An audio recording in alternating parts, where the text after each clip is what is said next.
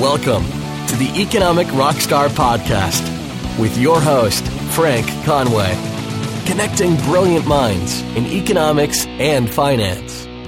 In this week's episode of the Economic Rockstar Podcast, I speak with Dr. James Brusseau, author and philosopher at Pace University, New York City.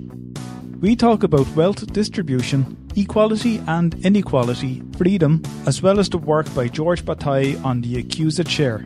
You can check out all the links and resources and books mentioned in this episode at economicrockstar.com/James Brusseau. That's Brusseau. And you can find a back catalogue to all the podcast episodes at economicrockstar.com/podcasts. Never miss an episode of the Economic Rockstar Podcast. Visit economicrockstar.com, submit your name and email, and you will get each episode straight to your inbox. There's cigarettes or brainstorming or wars. All of these belong to what Bataille calls a general economy, and all of them produce an accursed share, a reality where we have too much, not too little of something, and it leads to problems in the world. Hi, Frank Conway here, and you're listening to the Economic Rockstar Podcast. I am so honoured to have Dr. James Brusseau join me today. Hi, James. Welcome to the show. Hi, Frank. Thanks for having me. Glad to be here. Dr. James Brusseau is a philosopher specialising in contemporary continental philosophy, history of philosophy, and ethics. In 1994, James joined the Faculty of Philosophy and Letters at the Mexican National University in Mexico City, teaching graduate courses in philosophy and comparative literature. He is also taught in Europe and at California State University. Dr. James Brusseau is currently teaching at Pace University in New York City. He is the author of 4 books: Isolated Experiences, Decadence of the French Nietzsche, Empire of Humiliation, and Business Ethics Workshop. He's also the host for the Wealth Inequality Workshop at wealthinequalityworkshop.org, and you can find the work by James at jamesbrusseau.net. Hi, James. I'm very interested in the work that you do, especially coming from a philosophical angle in terms of your understanding and interpretation of economics, and also your influences that you have. Let me start with the Wealth Inequality Workshop, if you don't mind, that you have. Sure.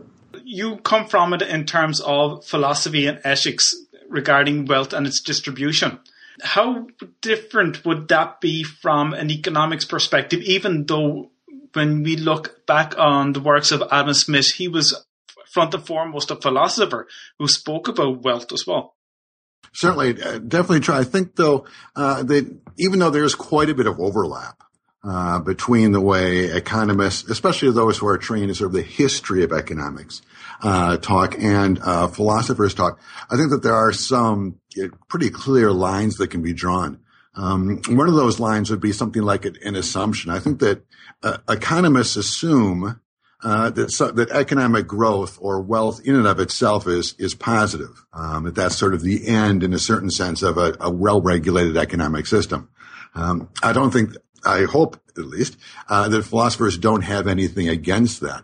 But we don't tend to start from that kind of perspective. We tend to start from ethical values when we discuss wealth distribution. And traditionally, the 2 values from which we start are those of equality on one side and freedom on the other. And then when we discuss this issue, the kinds of assumptions that we begin with we will either take one side or the other.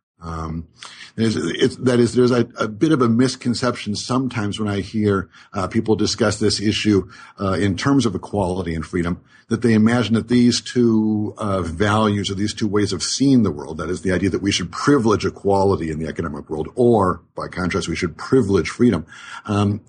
Sometimes when people talk about that, they talk about them as though those 2 values are in conflict. That's not quite right for us.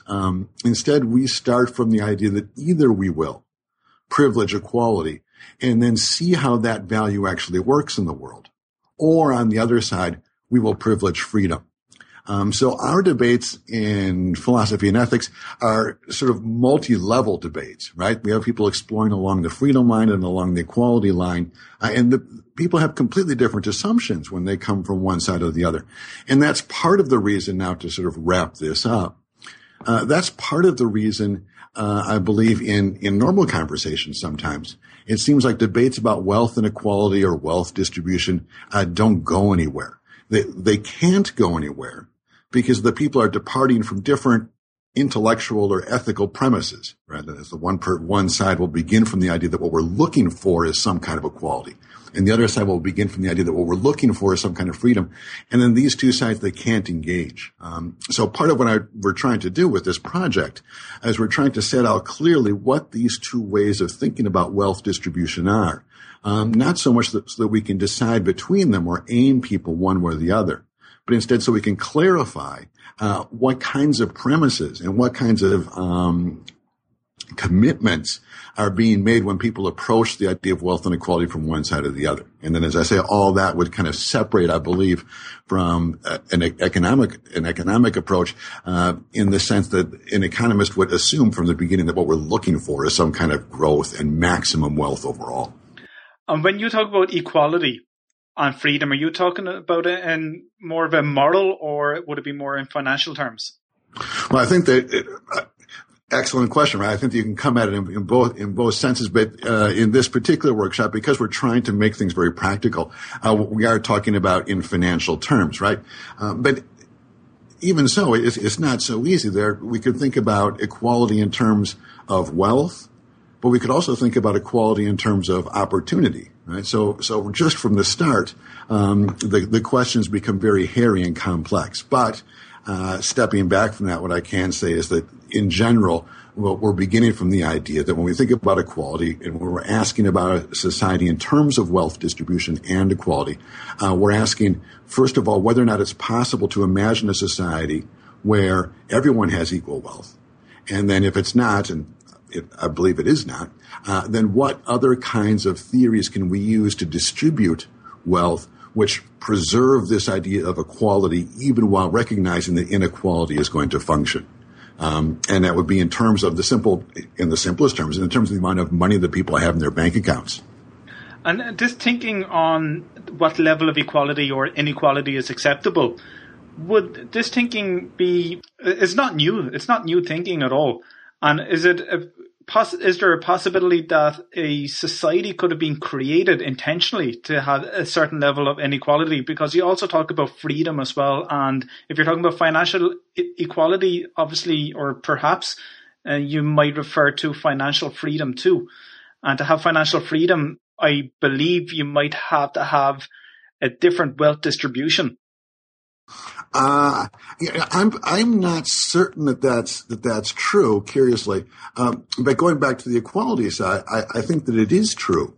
That even if you try to set up a perfectly equal society, that society would not be sustainable. Here's kind of a thought experiment which is frequently run through in this, when this discussion begins on the side of equality. We can imagine, let's just imagine that we've decided we're going to build a society, and our highest value, that is, we are going to orient everything that happens in the society, at least economically, around the idea of equality. So what's the society going to look like? Probably we're going to start out with having everybody living in the same size apartment and getting every week, say, the same bundle of necessities and luxuries and so on. And so everyone will live identically, right? I think from that scenario, we can say, look, we have an equal society. But then the question we have to ask is this sustainable? And probably it isn't, for the following reason. Let's just imagine that you and I live next to each other in one of these buildings, and you really like chocolate and I really like wine. And every week we get in our bag, in our resource bag, we get a bit of chocolate and a bit of wine. Well, of course, it's not going to be long before we figure out, let's trade. I'll give you my chocolate. You give me your wine. This is called a Pareto efficiency in economic terms. Because what's happening now is very curious in philosophical terms. What's happening now is that you and I are better off than we were before, right? I have more of my wine that I like so much, and you have more of your chocolate. But nobody has gone backwards, right? No one has lost. It's just that you and I are better off. In this situation, however, even though no one has gone backwards, it remains true that you and I are better off than everybody else. We must be, because we started out equally, and now you and I, because of our exchange, we're in a better position, right? So if that reality happens on the one side, and on the other, we insist upon maintaining this equality that we started out with, then one of the following two things must be done. We must either forbid free exchange, that is, we can't let you and I change wine for chocolate, or on the other hand, we must forbid different desires or wants, right? We can't allow that you want chocolate more than wine and I want wine more than chocolate. One of those two things has to be prohibited. Otherwise, equality is going to collapse.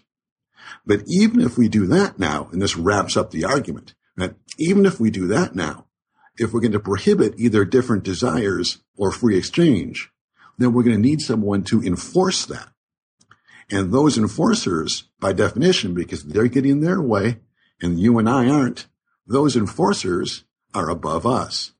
So no matter how we try to arrange this equal society, it seems like it's going to come apart as long as it's true that individuals are fundamentally different, and I believe we are. Right?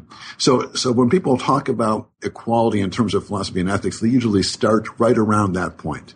And they say, we're going to value equality, and we want equality, but we can see that it can't work correctly.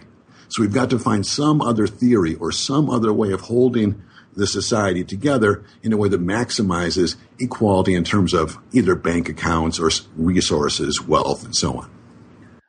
What you were explaining there had a thought that perhaps this would have been played out not in terms of an experiment, but perhaps in, say, for example, prisons or the school where kids might have their lunches, and they may have different lunches, but you might see this social equality or inequality play out, or a Pareto efficiency being played out when kids end up swapping. But the authority could be like the government, who are the teachers or whoever supervising the kids at the time, that might prevent the exchange happening.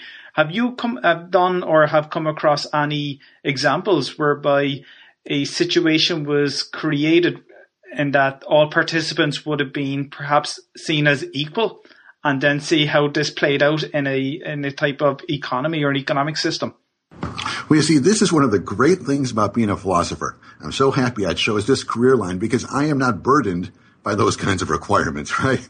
I mean, for people who work in economics, or your recent guest who was doing social psychology, right, they're burdened by some kind of need for empirical proof. You've got to go out in the world and see how these things work. But, the truth is I have not imagined this work, or rather I have imagined it, but I have not imagined actually applying it or trying to see how it will work experimentally in the world, because that's just not the way philosophers operate, right? It's an advantage and a disadvantage of our pursuit.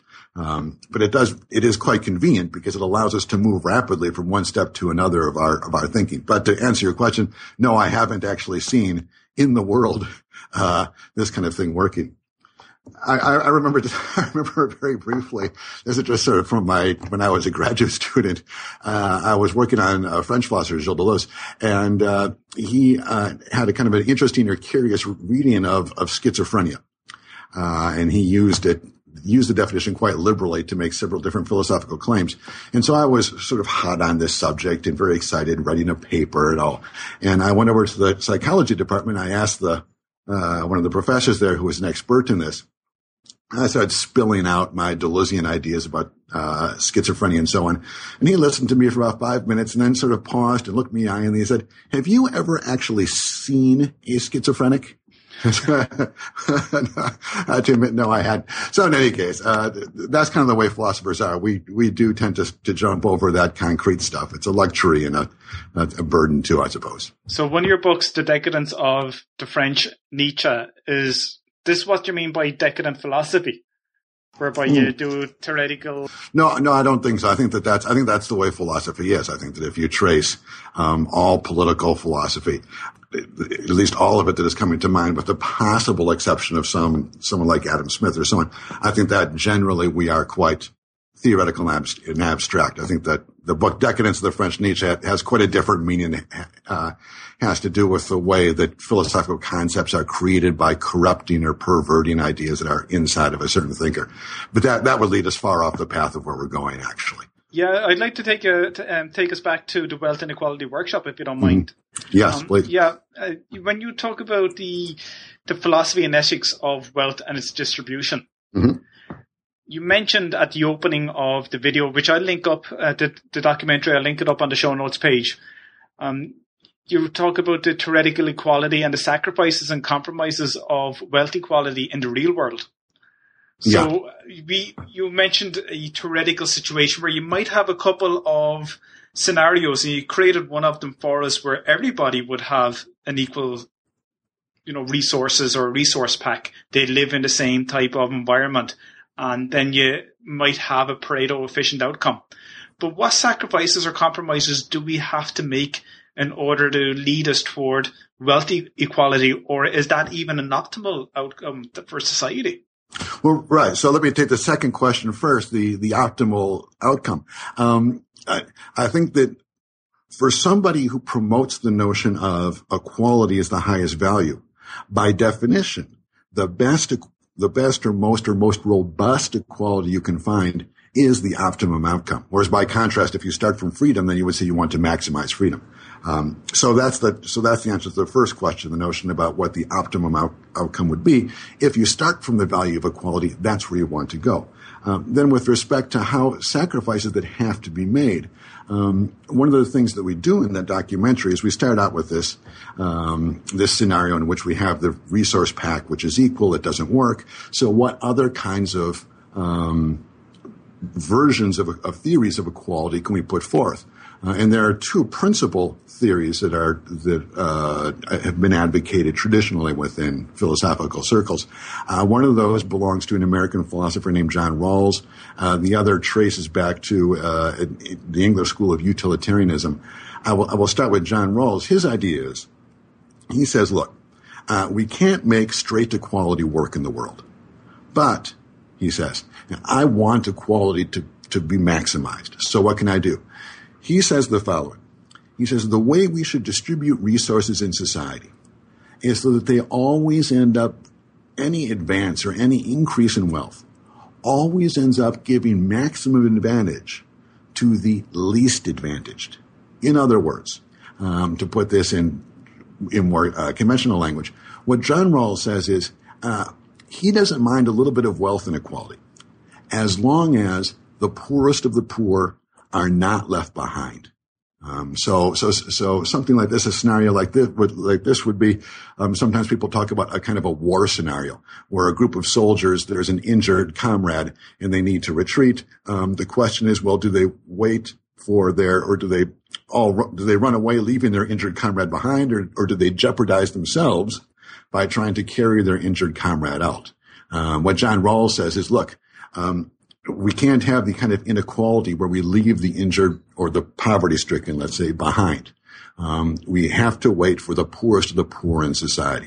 So, kind of wrapping this up, the version of equality that Rawls proposes is he says, look, we have to have some inequality in society. That's fine. But we need to also make sure that every time we have a kind of economic advance, those who benefit significantly or perhaps most are the poorest of the poor. And if that requirement is not fulfilled, then no one gets to advance. That's Rawls's fundamental position. So we can't have Bill Gates getting extraordinarily wealthy unless he can show us that his, let's say Microsoft Windows or what have you, unless he can show us that the innovations he has created to become wealthy help not only you and I in the middle class, but they also help the poorest of the poor.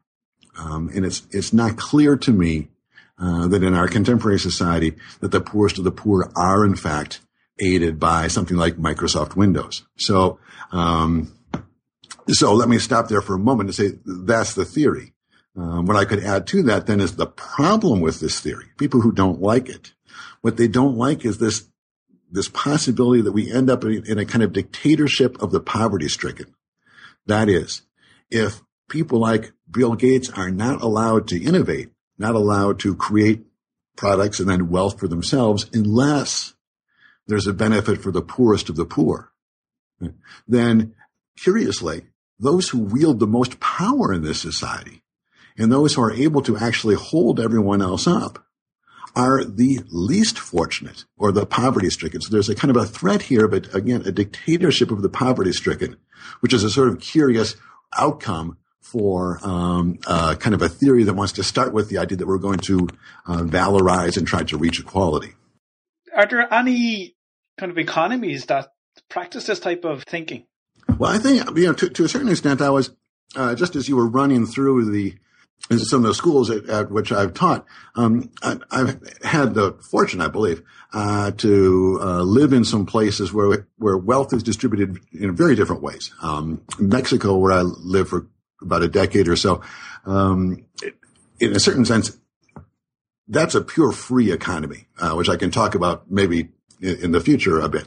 But I think that to a significant extent, I think that the European economy, though I'm thinking of Spain and the Mediterranean countries, France, Spain, to a significant extent, I think that those are difference principle or Rawls kinds of economies. What I mean by that is that the welfare state in Europe, in my personal experience, obviously you know more about it than I do, but in my personal experience, the welfare state in those Mediterranean countries, in the attempt to guarantee a sort of basic livelihood for more or less every citizen, there are so many rules and regulations that are imposed upon people. Especially, I remember when I was working in France, I marveled at the fact that no matter what an employee did, he or she could not be fired, right?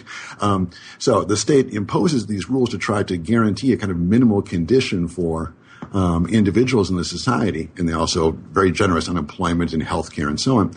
But one problem with that is that the society becomes so inflexible that it becomes very difficult for people to innovate. If here in New York City, where I live now, New York City is just full of European expatriates who've come here because they want to be able to create companies or create some kind of professional destiny free of these kinds of regulations. So I think that to a certain extent, you could say that the Mediterranean states, at least, Ireland might be a bit different, but the Mediterranean states, European states, are a little bit like examples of what we're talking about here. States where there's almost a dictatorship of the least advantaged, where the endeavor is so great to preserve the welfare of the poorest that the wealthiest end up being caged by this generosity.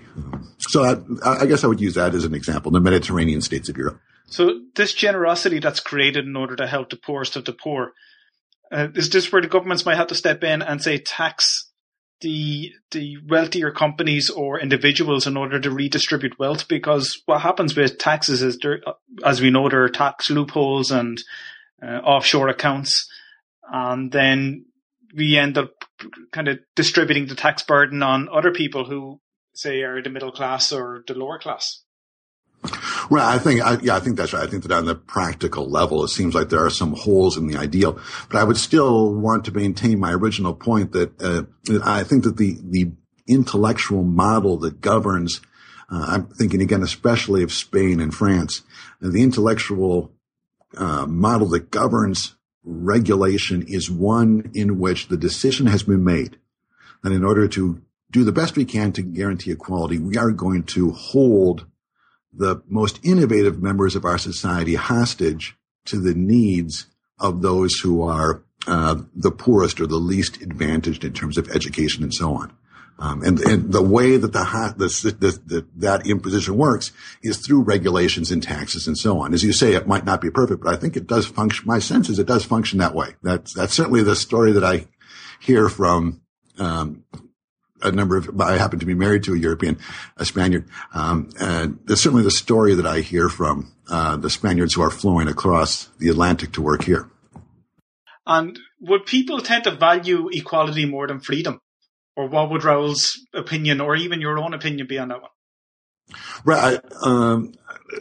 First, I would say that what Rawls certainly values equality. That's why he does what he does. And then I would say more generally, that in this project, the Wealth and Equality Workshop Project, what we're trying to do is show charitably and generously both. We're trying to sort of march through the way you could come at the issue from one side or from the other.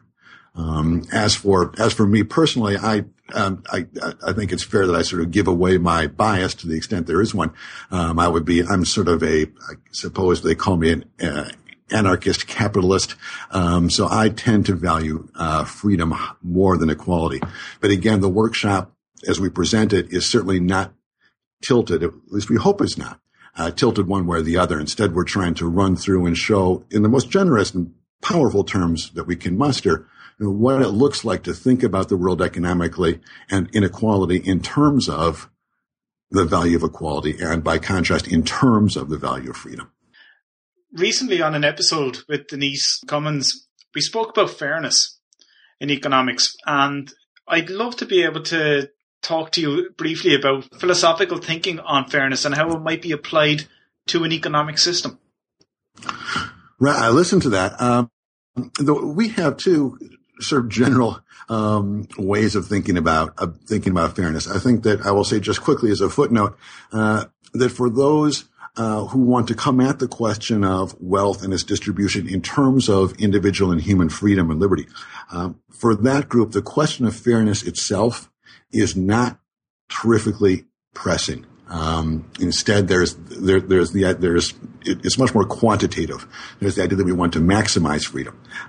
But going back to the equality side, it's on that side where fairness tends to draw more attention. And there are two mainstream ways of thinking about fairness. One belongs to Aristotle, and the other belongs to Rawls, who we just talked about. Aristotle's definition is sort of deceptively simple. Fairness is defined for Aristotle as treating equals equally and unequals unequally. So, good one out. Right. Well, so then you ask, okay, so what does that mean? I mean, in economic terms, there's the whole gamut. You can run from one side to the other. You could say, look, if you and I are adult human beings, that is, we're equals, then you and I should be treated equally. That means you and I should have the same wealth. By contrast, you could say just as easily, well, wait a minute now. If you work 80 hours a week and I work 40 hours a week, then we're unequals and we should be treated unequally. In other words, your wealth should be twice as great as mine. Or again, you could say well, imagine that your talent, you have some tremendous talent which is 10 times greater than my talent. Well, then in that case, we are again unequals and should be treated unequally, and you should have 10 times the talent I have. So it's kind of hard to know exactly what treat equals equally and unequals unequally is going to mean in any specific case. But that's one way that we think about fairness. The other way that we think about fairness is in terms of something called the veil of ignorance. And this definition is slightly different. The definition of fairness here is that any decision you make is fair if you don't know how that decision will affect you in the end. That's why it's called a veil of ignorance. That is, you need to make the decision without knowing how you will be affected. So a simple example of this would be, I'm not sure in Ireland how things work, but I remember when I was young, sometimes I would go after school and get a slice of pizza with friends, and maybe I only had enough money for half a slice, and so I would find a friend, and the two of us would together buy one slice, and what we would do is one person would cut the slice in half, and the other person would choose the side, right? Well, that's Rawls's fairness, right? That's fairness in the sense, that's the veil of ignorance. I make a cut, and I don't know which side I'm going to get. Therefore, and this is the curious part, no matter how I make the cut, it doesn't matter if I cut it evenly or unevenly or what have you. No matter how I make the cut, it's a fair cut. Why? Because again, I don't know how that cut will affect me. And then moving this over just very quickly in 1 minute, you can apply this to the question of wealth distribution very easily. You can say, look, you can imagine what Rawls would say is you can imagine society and the distribution of wealth within it any way you like. He doesn't care. As long as you're willing to accept the following deal. Once you've got that society envisioned, you get shaken up and thrown back into that society at some place that you do not anticipate or some place you don't know beforehand. Right? So let's say that just hypothetically, let's imagine that I say, well, the U.S. society today has the perfect distribution of wealth. That's fine. As long as I'm willing to take the odds that go with my being shaken up and then getting thrown back into this society perhaps not as a philosophy professor, but instead as a mailman in Nebraska or what have you. I don't know beforehand where I'm going to be. But if I'm willing to take those odds, then whatever decision I make is fair. So that's two very different ways of thinking about fairness. And it's also quite different. They're both quite different than the way you talked about with I believe she was a social psychologist, last. Denise, yeah. When we were communicating by email recently, you mentioned, I hope I get the name pronounced correctly, or you might check it out for me. Is it George Bataille?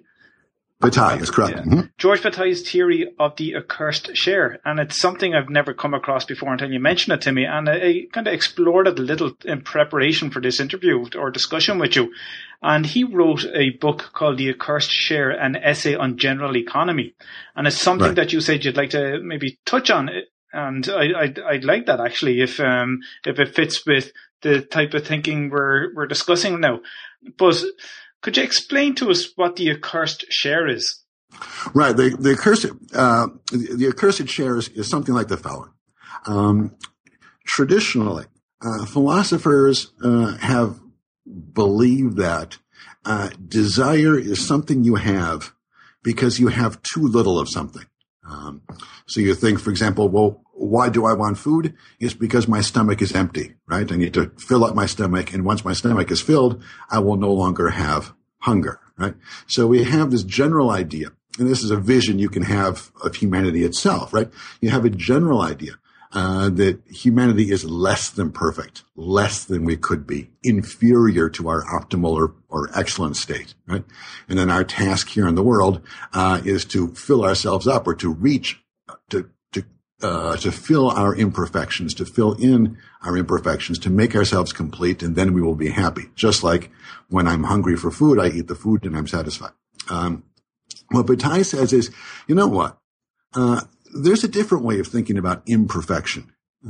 It's not that we are imperfect because we have too little. Instead, it's that we're imperfect because we have too much. And then this traces back, you can find this traces back to Dante, in his Inferno. You might remember that Cerberus, the dog, that guards the gates to hell. One thing that's curious about this dog is that the more it eats, the hungrier it gets, right? That's why it's such a good watchdog, right? So Bataille is kind of going along those lines. And he's saying, look, I mean, is it possible that we're in a situation, existentially and economically, where we are imperfect, we're unhappy or unsatisfied, not because we have too little, but because we have too much. And then he would go on and say, in our attempts to make ourselves perfect, therefore, because we have too much, only make things worse, right? The more we eat, the hungrier we get. And then a simple example that I used, kind of a common everyday example of something like this, would be something like a good brainstorming session, when you get together with some colleagues to hash out an idea. If it's a good brainstorming session, one person will have one good idea, and that will lead to two more good ideas from someone else, and then two more, and four more, and eight more. And it's kind of curious that a really good brainstorming session, instead of yielding an idea that leads to something you can do, it makes the situation worse, because now you have so many good ideas that you're even more paralyzed than you were before, right? So there's this idea that we could be imperfect because we have too much. Now, what does this have to do with the economy? What Bataille says, curiously, is that our traditional marketplace economy, far from being insufficient, far from not providing our needs, our traditional marketplace economy is more than satisfying our needs. We are too perfect. We are beyond satisfaction. We are imperfect in our attempts to make ourselves satisfied, just make the situation worse. And he says, we can explain specific sociological phenomena in these terms. For example, for Bataille, he says the reason that we have wars is not because there's competition between empires for land, or not because there is some dictator has risen to power and wants to expand his or her influence. No. What Bataille says is the reason we have wars is because we need to expend this extra wealth we have, this wealth which is too much, which is more than perfect. And that part, that extra part, that's what he calls the accursed share. It's when you have too much of something which is good. And then I can quickly kind of bring this back into the question of wealth inequality and the idea of freedom. The way that applies to the idea of freedom is, and this is exactly what happens in Mexico.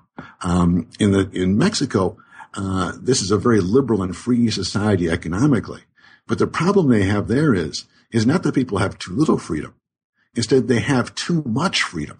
In fact, the freedom is so much that it ends up weighing down and destroying the economy in ways I could talk about. But that's what the accursed share is, the idea that we need to reverse the way we think about our relation with perfection. It's not that we're less than perfect. It's that we're more than perfect. It's not that we have too little. Instead, we have too much.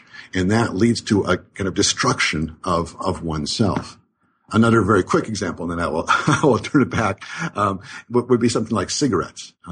Think about if you smoke one cigarette today, then you will have the desire to smoke two tomorrow and four the next day and so on. Anyone who smokes cigarettes knows what this is like.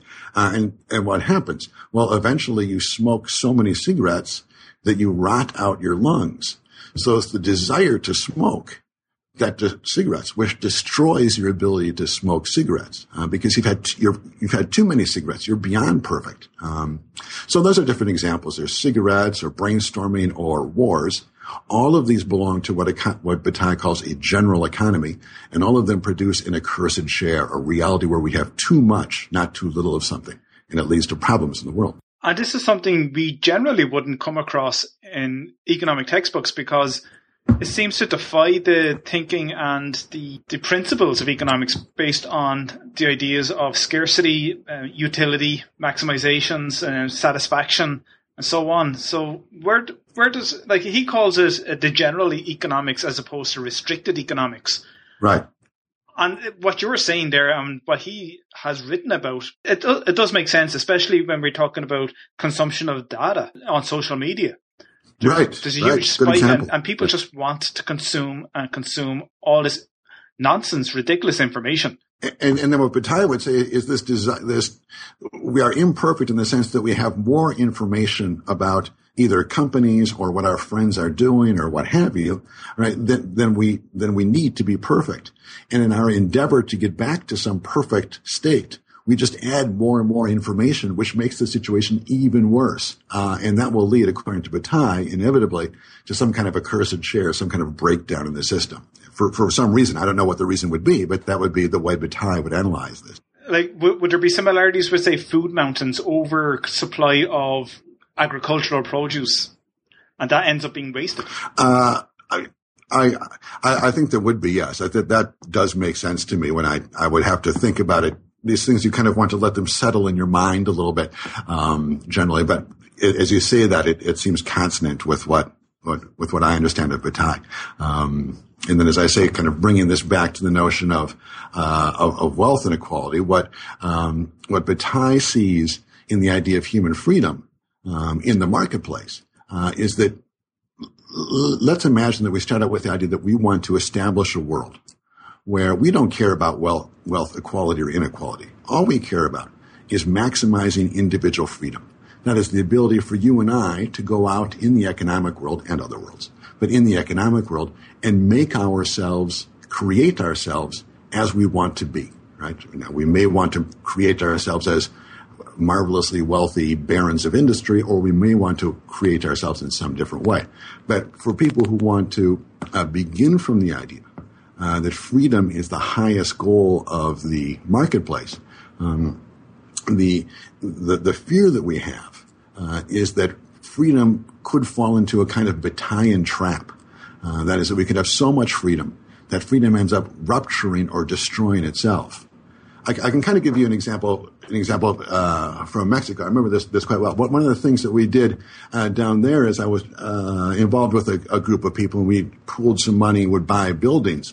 And there was architects and engineers in the bunch. And we remodeled the buildings. And I remember when the inspectors would come by, as they would do every week or so, and they would always, of course, find something. We would ask them very simply to give us the sheet of paper where they had written down the violation.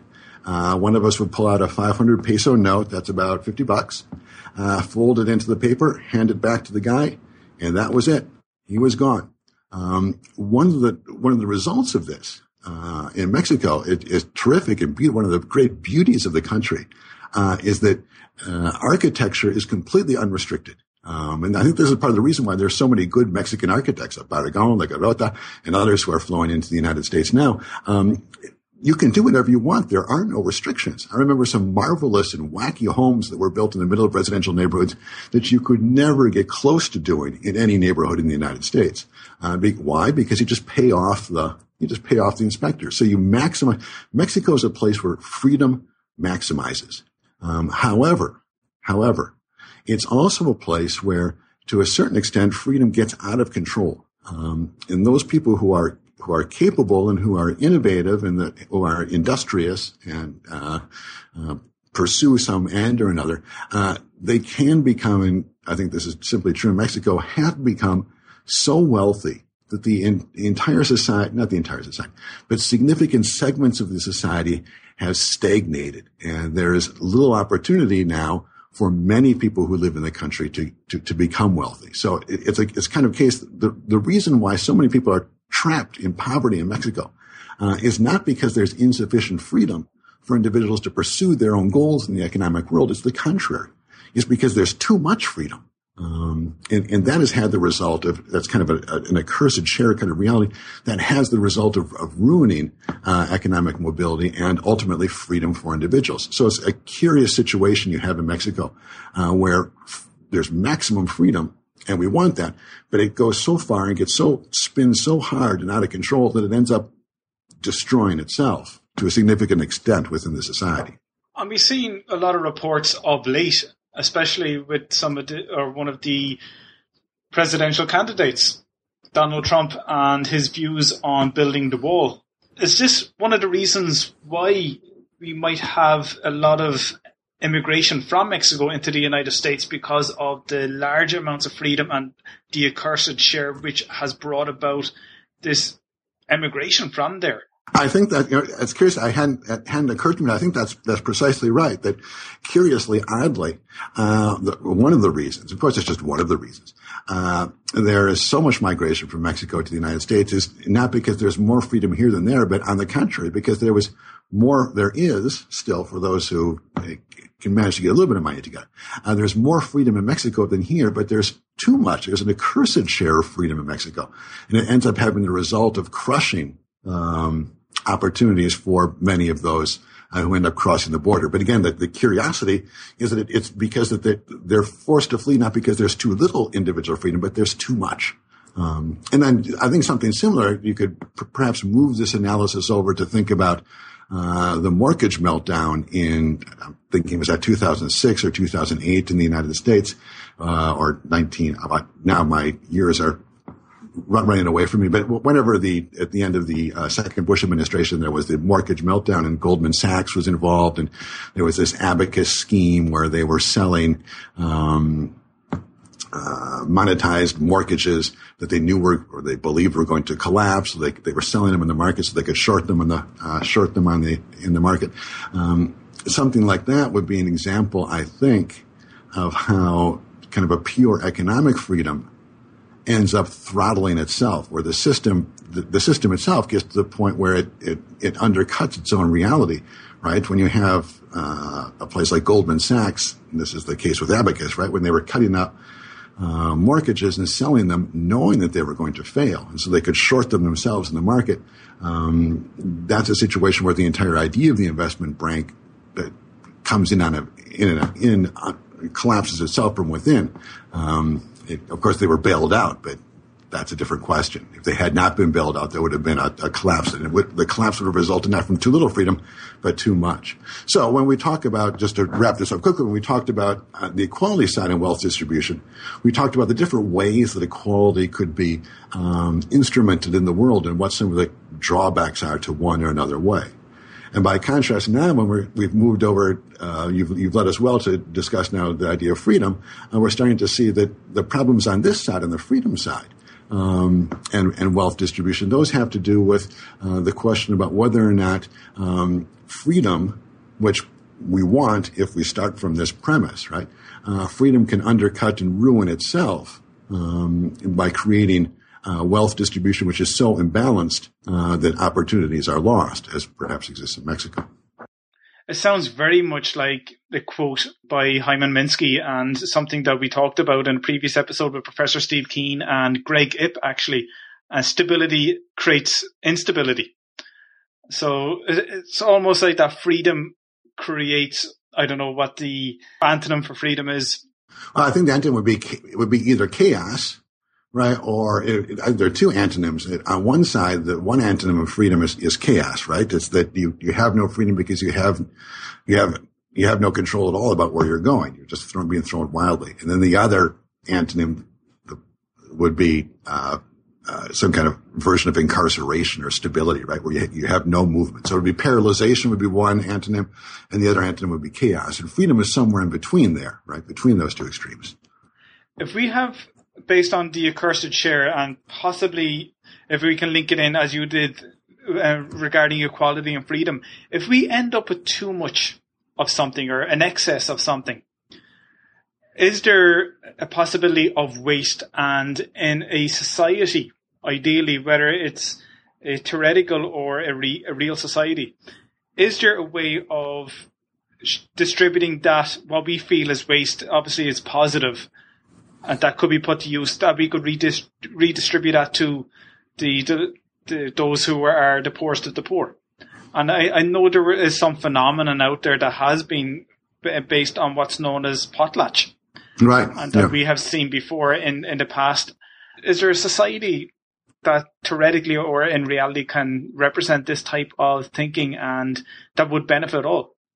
I suppose there's solar power. If we have solar power, I think in Germany, a lot of houses are encouraged to harvest their own energy from the sun. And anything that they have in excess, they put back onto the grid, and they can sell it to the government or something who will actually buy, or the network will actually buy it back and redistribute it then. Yeah, I think that probably on that front, one thing that Bataille would want to resist is the idea that you would sell it back, because the notion of excess, as Bataille understands it, or the notion of an overabundance of freedom, it would be something that this relates back closer to the idea of potlatch, something we need to get rid of without any recompense. Right. And so that's why wars are so effective, in terms of the diminishing of wealth. When a nation is too wealthy, or let's say two nations have excess, or they have too much wealth. One very good way to eliminate wealth is just bomb each other, right? Because there's no recompense. You don't get anything back for it.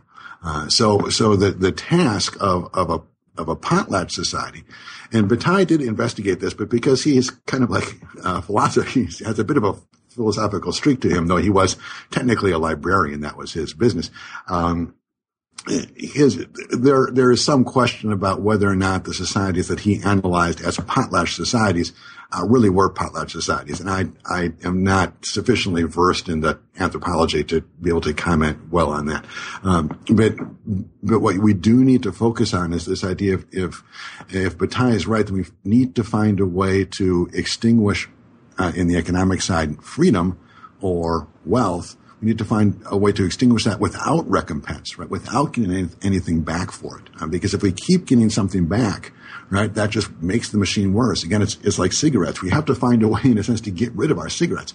Every time I give away a cigarette, someone gives me back two, and I smoke those two, right, then my situation, my need for cigarettes is just going to increase until, again, I finally destroy my lungs. So that's the task of, on the excess side, the task of freedom in the economic world is to find a way to eliminate this excess, which is destructive but not negative. Let's put it that way. James, is there anything that we as economists could learn from a philosopher or the teaching of philosophy when it comes to our own theoretical teachings? I know you do a lot regarding ethics as well, and that's something that at a principles level is quite absent, really. Well, I think that the truth is I'm not sure that there is much there. I think that in a certain sense, economics and philosophy / ethics, these are really two different languages. In a way, similarly that I've tried to begin to show in our talk, that the value or the discourse, the logic, let's call it, of equality is simply fundamentally different than the logic of freedom. And so when we talk about wealth and equality in terms of freedom, we have a different kind of debate with different resources put at stake than we do when we talk about inequality in terms of the value of equality, the desire for equality. And I think that something similar could be said about economics. I think that what's interesting perhaps is not so much how they overlap, but how different they are, and how it is that these very different languages with very different presuppositions and very different basic references and very different fundamental goals, what's curious is how we can relate to each other. It's not what we have in common, but rather how it is we are so fundamentally different. But there's some harmony, right? We're having this conversation. There is this harmony. So I think that the kinds of things that I would like to think about there would be not so much what they have in common, but how they interact, perhaps, as things that are completely different, how they would affect each other, but not how we could talk to each other. James, would you have any recommended books for our listeners that might want to expand or even be introduced to your type of thinking in terms of philosophy? Well, I think, my type of thinking, I think that the George Bataille book would be quite good. Curiously, that one of the centers of the way I think about these issues, Gilles Deleuze, he wrote quite a bit about Marxism, but he was also part of the generation of 68 in Paris, and so the kinds of relation he had with Marxism was more cultural and historical than intellectual. So I would recommend Gilles Deleuze highly, but I would recommend to not worry so much about his relationship with Marxism. I might say that it would be very curious to see. Let's take this book, Kafka's book Toward a Minor Literature, which is a very short book, an easy book, and it's about the way that Kafka works within a language to distort it and create a new language, his minor language of his short stories. It'd be very interesting to see how an economist could, say, take that book and those ideas about, again, the fundamental ideas, how can creativity work, and try to apply that to some kind of economic question. For example, how does innovation work in economics? This is an example of what I tried to indicate, I think, somewhat sloppily before when I said what's interesting about philosophy and economics is not how they're the same, but how they're different. This is a concrete case of that. What would be interesting to see is how Deleuze's idea about how a language can be created within a language, how that would apply to the economic study of how within, say, a marketplace, an established marketplace, how innovation happens. Is there in what ways do forces move in parallel directions, or in what ways do the forces not overlap each other? I think that might be kind of interesting. So if I were going to recommend, I would of course recommend Bataille's Accursed Share. I would recommend Gilles Deleuze and Kafka Toward a Minor Literature. And then another a book that people should look at. We haven't had a chance to talk about Robert Nozick, but the Nozick book on anarchy is has some good chapters. It's a long book, but there are some good chapters there about the ethics of freedom in the marketplace. Excellent. I just jotting these down, and I'll put all those books on the show notes page, and also your own as well, James. Again, if you visit jamesbrusseau.net, that's BRUSSEAU, you'll find a list of your 4 books, James, and a number of them are actually PDFs that people can actually freely download. Right, our secret, but yes. Yeah, it's out there anyway for those who are listening. And I'll again check out your documentary or your workshop on the wealth inequality, and you can find it on wealthinequalityworkshop.org. James, is there any parting advice that you'd like to leave with us? Because I always love to, when I get a chance to read some of the philosophers and some of the deep thinking there, but some parting advice that you'd like to share with us? My advice is I've learned quite a bit listening to the discussions you've been having with economists, and I hope that I've been able to provide some spark of interest for people who are perhaps more interested in economic kinds of issues than philosophical ones. But my advice is to keep trying to repurpose, right, philosophy for economics, keep trying to repurpose economics for philosophy, and so on. That would be my thought. James, thank you so much for joining me in Economic Rockstar. I had a blast and I personally learned a lot from you. Share again with our listeners where they can find you. Thanks for having me, Frank. Again, I'm at Wealth Inequality. Well, what we discussed here today was wealthinequalityworkshop.org. And you can find all the links, as I mentioned again, on economicrockstar.com/James Brusseau. James, thank you so much for being so generous with your time. You are an economic rockstar. Thank you, Craig.